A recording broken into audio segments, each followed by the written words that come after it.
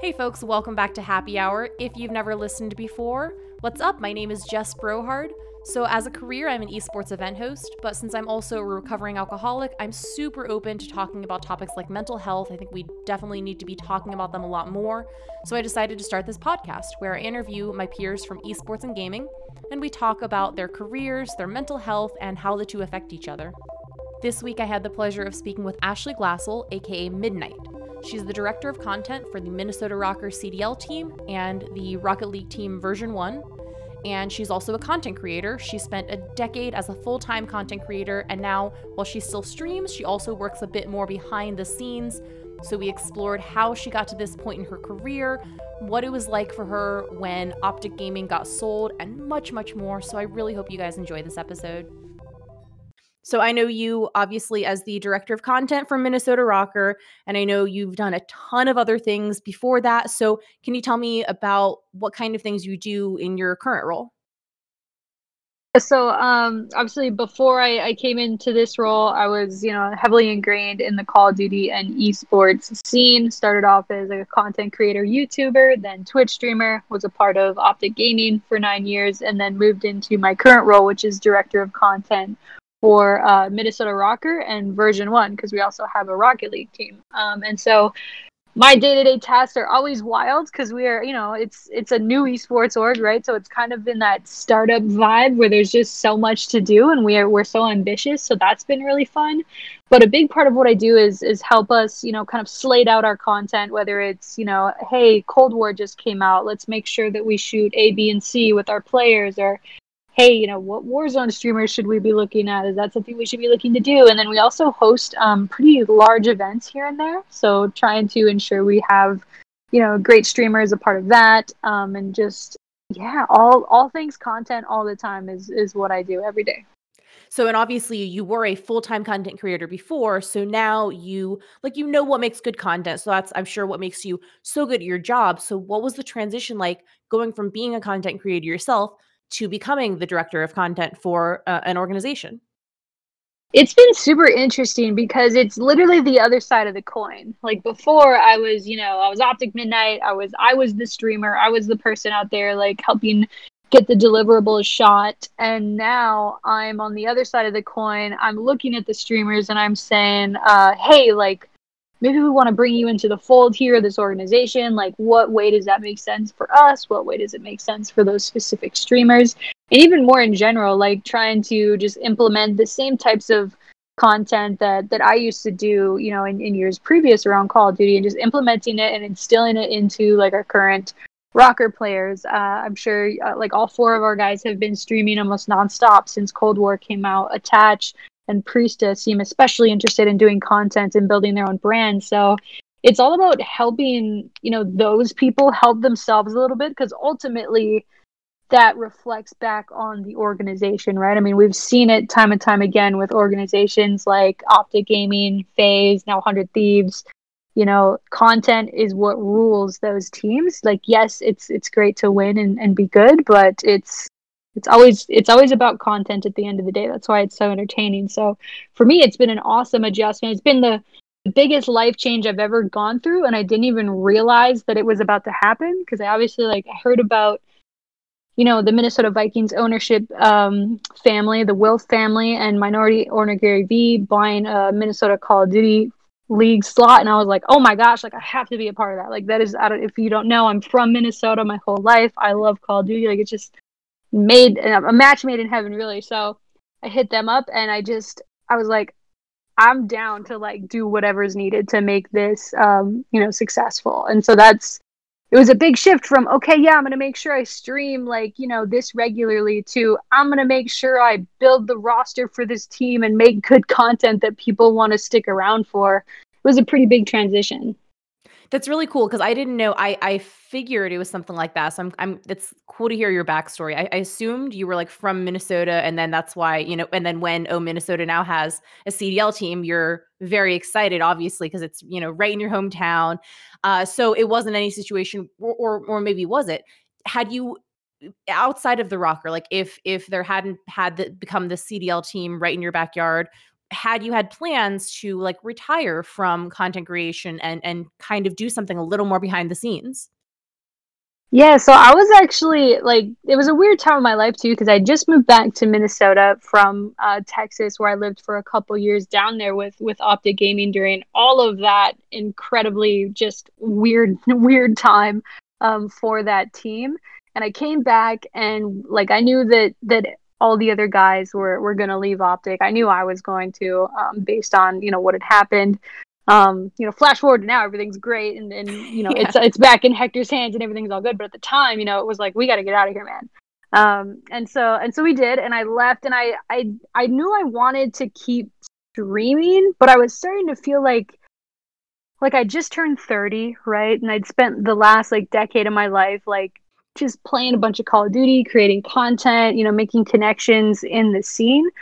But I didn't have a college degree to fall back on. Like I was really starting to look at my options. I was like, well, maybe I want to like manage a team or manage a creator, but I'm not really like the agent type. Like I'm not that type of person. I'm just not built like that to have those types of conversations and like be a little schmoozy when I need. I mean, I can be schmoozy, but I'm not. I don't think of myself as like I can be your agent, dude. Yeah. But I knew I wanted to like help creators, and so I was actually looking into, continuing to stream myself because I was making enough to just sustain myself doing that. But I always wanted more, right? I was like, what is the evolution of this? And esports is so new that there's really no like, hey, after you do this is what the position you get, right? Right. It's all just kind of fly by the seat of your pants. It's in its infancy, even still, even after the last 10 years, like it's still a new thing. So Yeah. I got incredibly lucky with the timing, and if I'm honest, like Minnesota Rocker got incredibly lucky that I was there at the right time as Yeah, well. of course. Well, So that's very cool. The timing just like lined up. yeah, it was literally a month, like almost a month to the day after I'd moved back to Minnesota, this got announced. And I just immediately knew like I could be an asset to this team. Here's how I could be an asset to this team. And I was. But yeah, to answer the question, there was a lot of uncertainty at that time of like, how do I evolve this into the next like part of my career? And luckily, I'm a really like self-motivated person. I mean, I worked for myself for like 10 years basically, right? So I know like how to stay motivated, but to have like more structure, more infrastructure here with this team, it's been really a change of pace and a good experience for me so far. So I wanted to ask, and I understand if you're not allowed to talk about it, but with all the stuff with Optic and Immortals and Hex now owning Optic again, and I've seen so many people like he's obviously such there's so much love for him out there, and the organization is so supported now that it's back in Hex's hands. So and you kind of almost answered this question for me, but like, what was it like when Immortals took over ownership of Optic, and what was that like for for you being kind of on the inside of Optic, and then also for sort of fans of the organization? It was weird for me. I mean, I kind of already knew like once I heard that the team was getting sold again from man, what was their name? It starts with a not Infinite. Once I heard it was getting sold like from Infinite, I was like, oh, this is like not good. And then there was a chance that like maybe Hector was gonna get it back then. So we were like, yo, I hope. And that didn't happen. And IGC came in, and I didn't really understand it from the jump. I was like, why are they doing this? I don't get it. I had good conversations with them. Like I don't think there's anything wrong with their ownership or leadership at that team. I just think that they came in, and I think they genuinely thought, yeah, we could keep going with this thing. It'll be rough for a little bit, but we can really build off of what they've already got here. Because I mean, they were buying a Twitter handle with like 3 million followers, and dude, they're inheriting a brand. But I think what we witnessed was the biggest example of what esports teams and organizations are and can represent, because yeah, they kept the Optic Gaming name and were OGLA, but that's not Optic, right? And Right. I think everyone knew that. Like the soul wasn't there, and they set themselves up for failure. If they had just bought that slot, renamed the team, they probably would still be in Call of Duty. I don't know, just guessing. Yeah. So yeah, I never truly understood what they were trying to do. I knew it would not work. It did not work. And they tucked tail and got out, which I think is probably good for them. I think it's a learning experience. And like I said, it is a great example It's a case study really for Mm-hmm. esports and how grassroots it truly can be at times. Do you see that kind of thing happening with the rise of esports and how big it is? And we see so many, like, what do they call it, non-endemic brands getting involved in esports because they see that there's so many eyes on it, especially during a pandemic. So do you see other brands kind of making that mistake and sort of not knowing what they're doing? I mean, sometimes I think, I mean, it's like I said, esports. There's case studies that you look at with certain teams that are definitely doing it the right way, and then you can kind of see like 100 Thieves is a great example of an organization where Nate Shaw, he started it, but it wasn't always awesome for 100 Thieves. I'm sure they'd like to forget about the event where they had like prison type jerseys or jail jerseys, and it was just there was issues internally. They didn't have the infrastructure they needed, but they get a solid investment. They get that infrastructure in there. They have a great person at the helm in Matt, and then obviously the folks he's hired around himself. So I think it's a great case study of people who are doing it right. And I don't think it's always as obvious because there's a lot of things that kind of need to go right. And esports is still in that young stage where it's not something you join and you're hoping to flip your brick within 2 years. It really is a Mhm. long play. It's a long-term investment. It's people, you see it like with celebrities or athletes, wanting to own stakes and equity in these companies. It's really new, but that's because it has, I think, such a bright future that it hasn't even truly caught on just yet. This episode is brought to you by Cap 10 Hats, high quality dad hats that donate 10% of their profits to ocean cleaning efforts. And now, as we're heading into the colder months, Cap 10 is introducing new beanies in 3 colors to keep you warm for the winter. And as a thank you to Happy Hour listeners, you can use code HAPPY for 15% off your order. Go to cap10hats.ca, that's CAPTEN hats.ca, and use code HAPPY, HAPPI, for 15% off your order. Once again, that's cap10hats.ca and use code HAPPY for 15% off. Join the movement and help save our oceans. Even though it is such a new industry, in a lot of ways, like, things have changed so fast. What are some of the biggest changes that you've noticed? Because you've kind of been here since the beginning, and especially with regards to being a woman in the industry and sort of the industry's treatment and perception of women and marginalized groups in general. How has that changed since the beginning? Oh, it's changed a lot. I mean, I think back to like I don't know I think when did you start playing? You started playing in For me, Call of like a Duty was long was World War II. Is that what you're asking, or like? yeah, or even just FPS in general. Oh, Like with like, yeah, games, because I was involved in like the Frag Dolls back in the day. yeah, okay, So, that's a like, back man, in, like, that's a 2009, throwback. 2010-ish.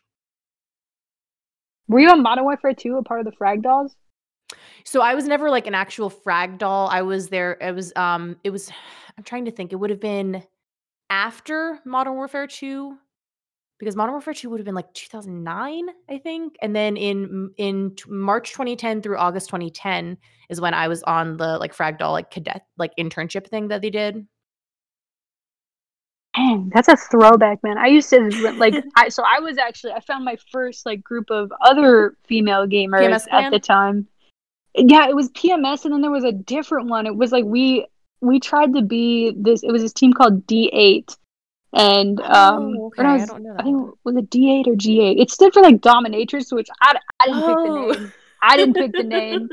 That was already there when I got there, but they were really good, so I wanted to play with them. And we would Uh-huh. like, if we saw another like girl clan, we would like obviously give them props and be like, oh my god, yes, like you remember it was like finding a Yeah, unicorn back in the day if you found right. another girl playing.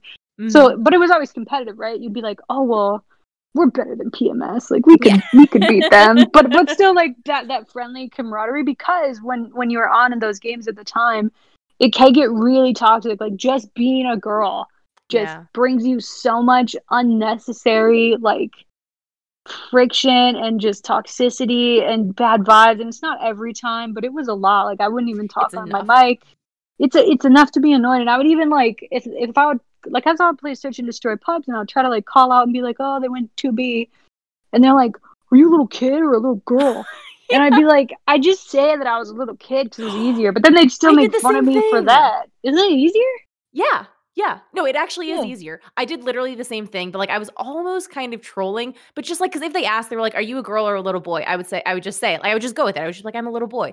And then I actually had the situation just recently where, God, what was I playing? I think I was actually playing Warzone, and only one of my teammates had a mic, and he just assumed I was like a little boy, but it was kind of precious because he was like really, really nice. He was like explaining everything. Oh, I know, because it was when they were doing the Halloween stuff, and he was like explaining like how to find the Halloween chests to me.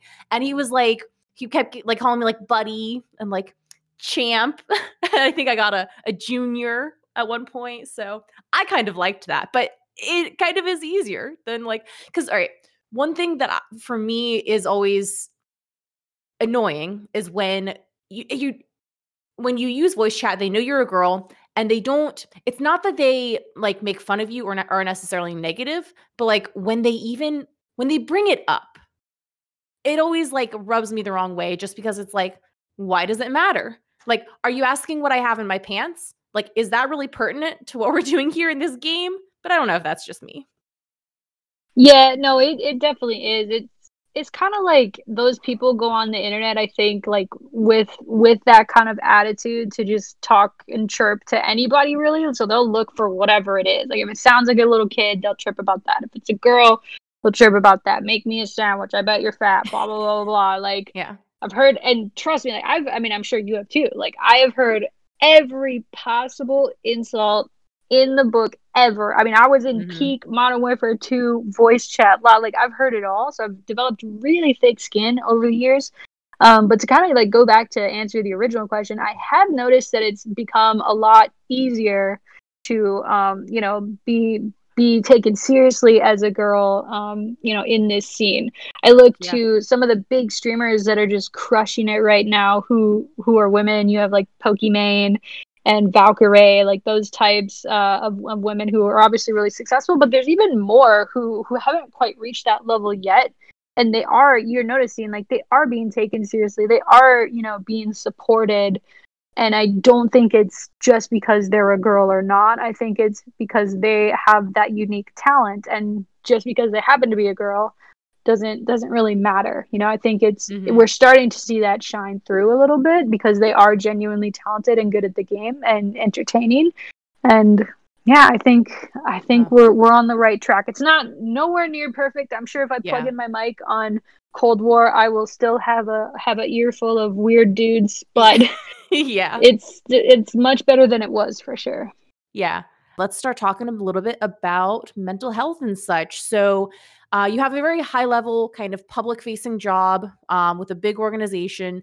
Do you feel, I mean, and you're still also putting yourself out there and streaming and everything like that.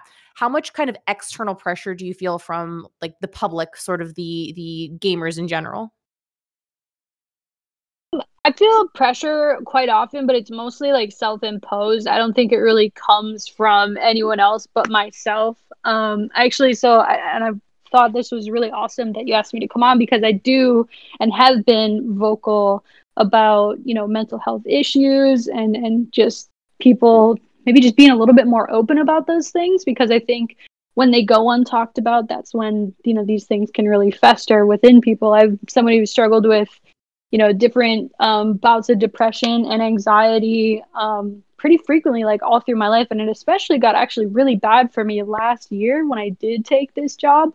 I was having physical anxiety symptoms that I could not control. Like I would usually like think myself up to them before, when you're really nervous about something or you're really Hmm. like high spun. But for this, it was like I would just go about my day, and all of a sudden it was like something switched in my brain and I Oh, just couldn't calm down. So it was the worst. And so I think a lot of that came from a little bit of change of pace in my life that I was experiencing, but also just immense pressure from myself to be good at my job, hmm. do the right thing, be entertaining, make sure that Hmm. I'm carving out this path that I want for myself and this organization the right way. And it doesn't come from anyone else but me, and it's something that I've spent a lot of time working on, whether it's through therapy or medication. I'm a different person almost than I was a year ago, which has been really kind of an interesting journey for me.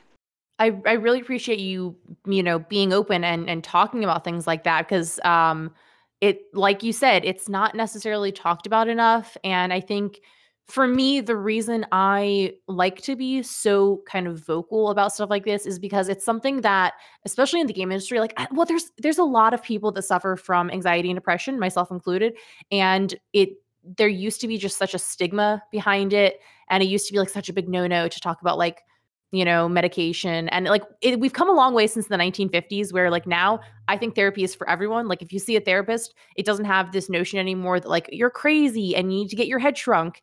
It's just a thing that you do. It's like everybody has pressures and stresses and bad things that they go through.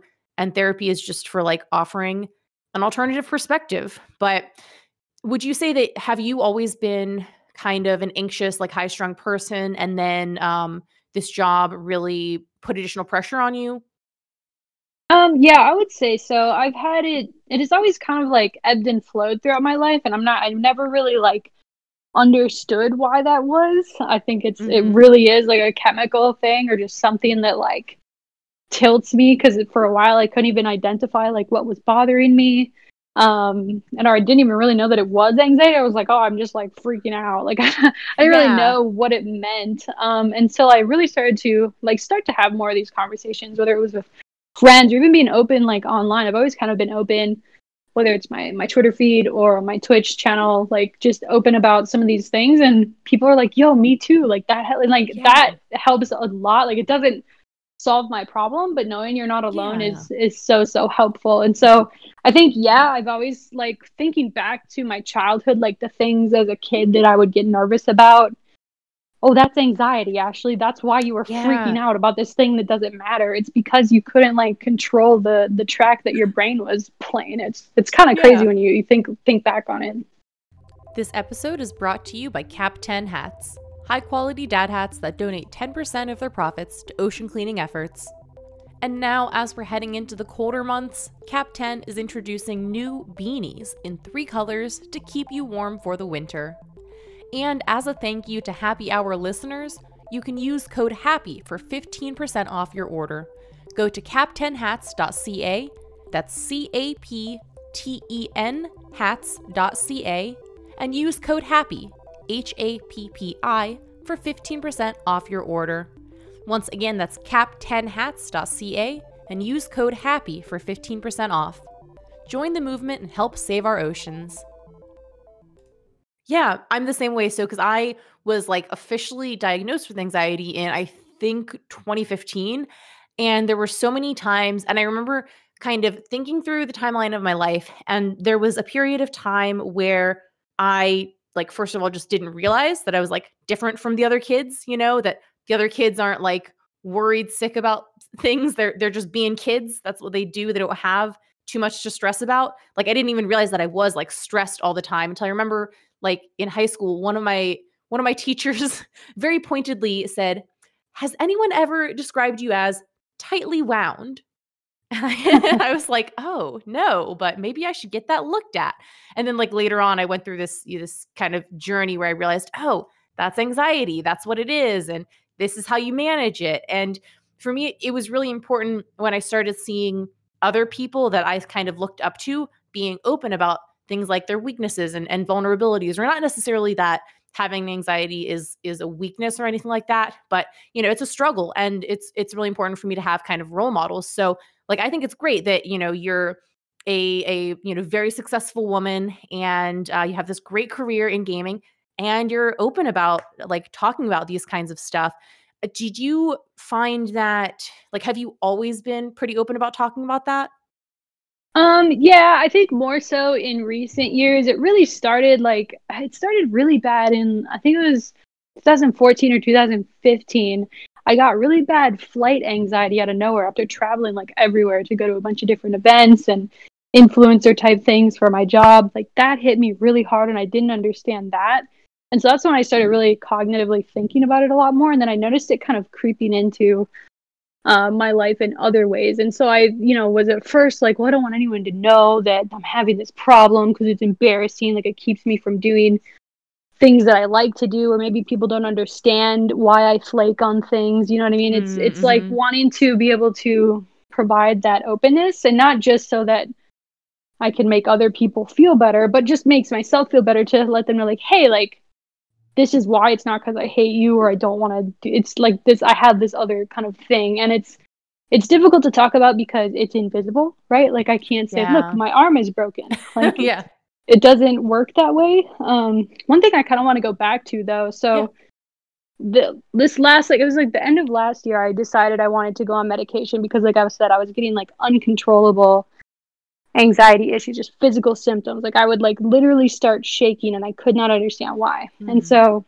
I went to the doctor and I was talking to her and I was like, hey, like I want to start some medication and see how it goes. I'm nervous about starting it because I really like what I do and I like my job and I like my life and I just don't want this to like mess up any of that. And she's like, well, have you ever thought that you might be like, she said it in a really good way. I can't remember what exactly she said, but it basically made me feel like my anxiety wasn't as much of a block as I thought it was, as it might help me in some ways. Because she was like, have you ever thought that you're successful because you overthink so much and because you obsess over things and you want to be good at it? And I was like, yeah, like, but that's good, but also it's bad, right? Like, how do we balance that out, right? And so the medication has helped with balancing that, and obviously talking about it with not only openly but in therapy too. So that's one thing where it's an example of it not just being a negative. It's all about kind of training it and honing it to what helps you get through the day the best.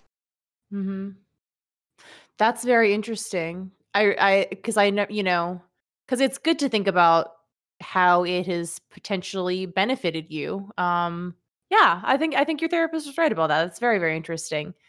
And of course, that's, I think, one of the main benefits of therapy is just offering like an alternate perspective.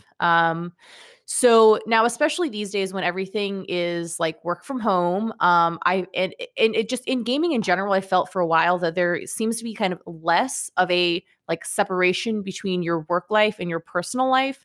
Like it almost kind of like for me, it kind of seems like my like colleagues, my coworkers, like those are also my friends. Those are the people that I kind of socialize with and stuff like that. And there's just less of a divide there.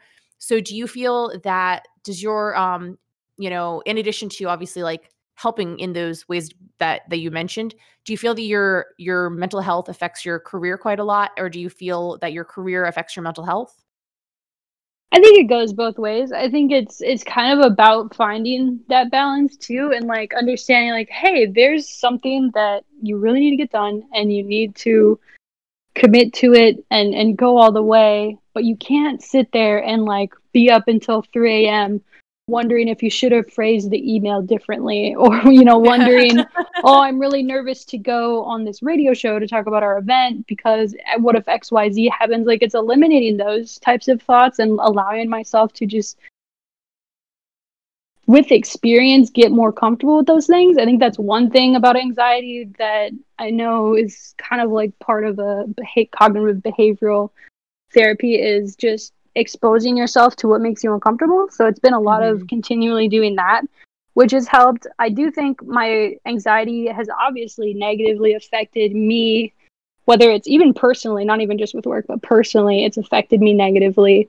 But also it's affected some of those things positively because I am able now to be much, much more self-aware. And that's probably not the anxiety's doing, it's my own self trying to solve the anxiety, but it still like helps me really understand myself and understand like what am I most efficient in, or what am I most effective at, and how can I continue to just be better every day. I think it's been important for helping me do a lot of self-reflection.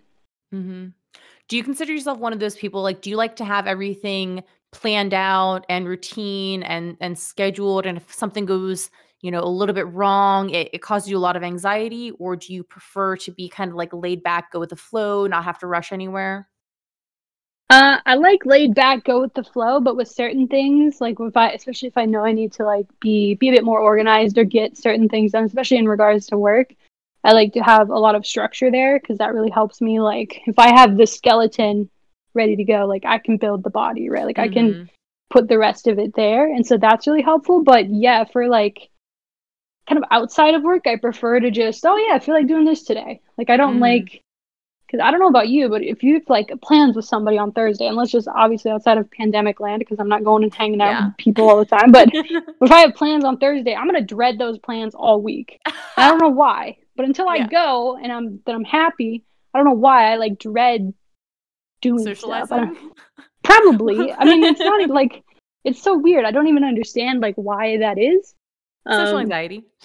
I guess, yeah, but it gets a little easier as you do it more. But yeah, it's Yeah. always kind of been a thing. So I like, you know, if a friend calls me on Thursday randomly and I have time, and they're like, "Yo, you want to go do this?" I'm like, "Yes, let's go."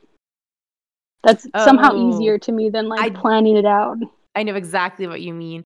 Thank you so much for listening. I really appreciate it. And hey, if you want to do me a solid, I would really appreciate it if you would follow or rate this podcast on whatever platform you're listening on.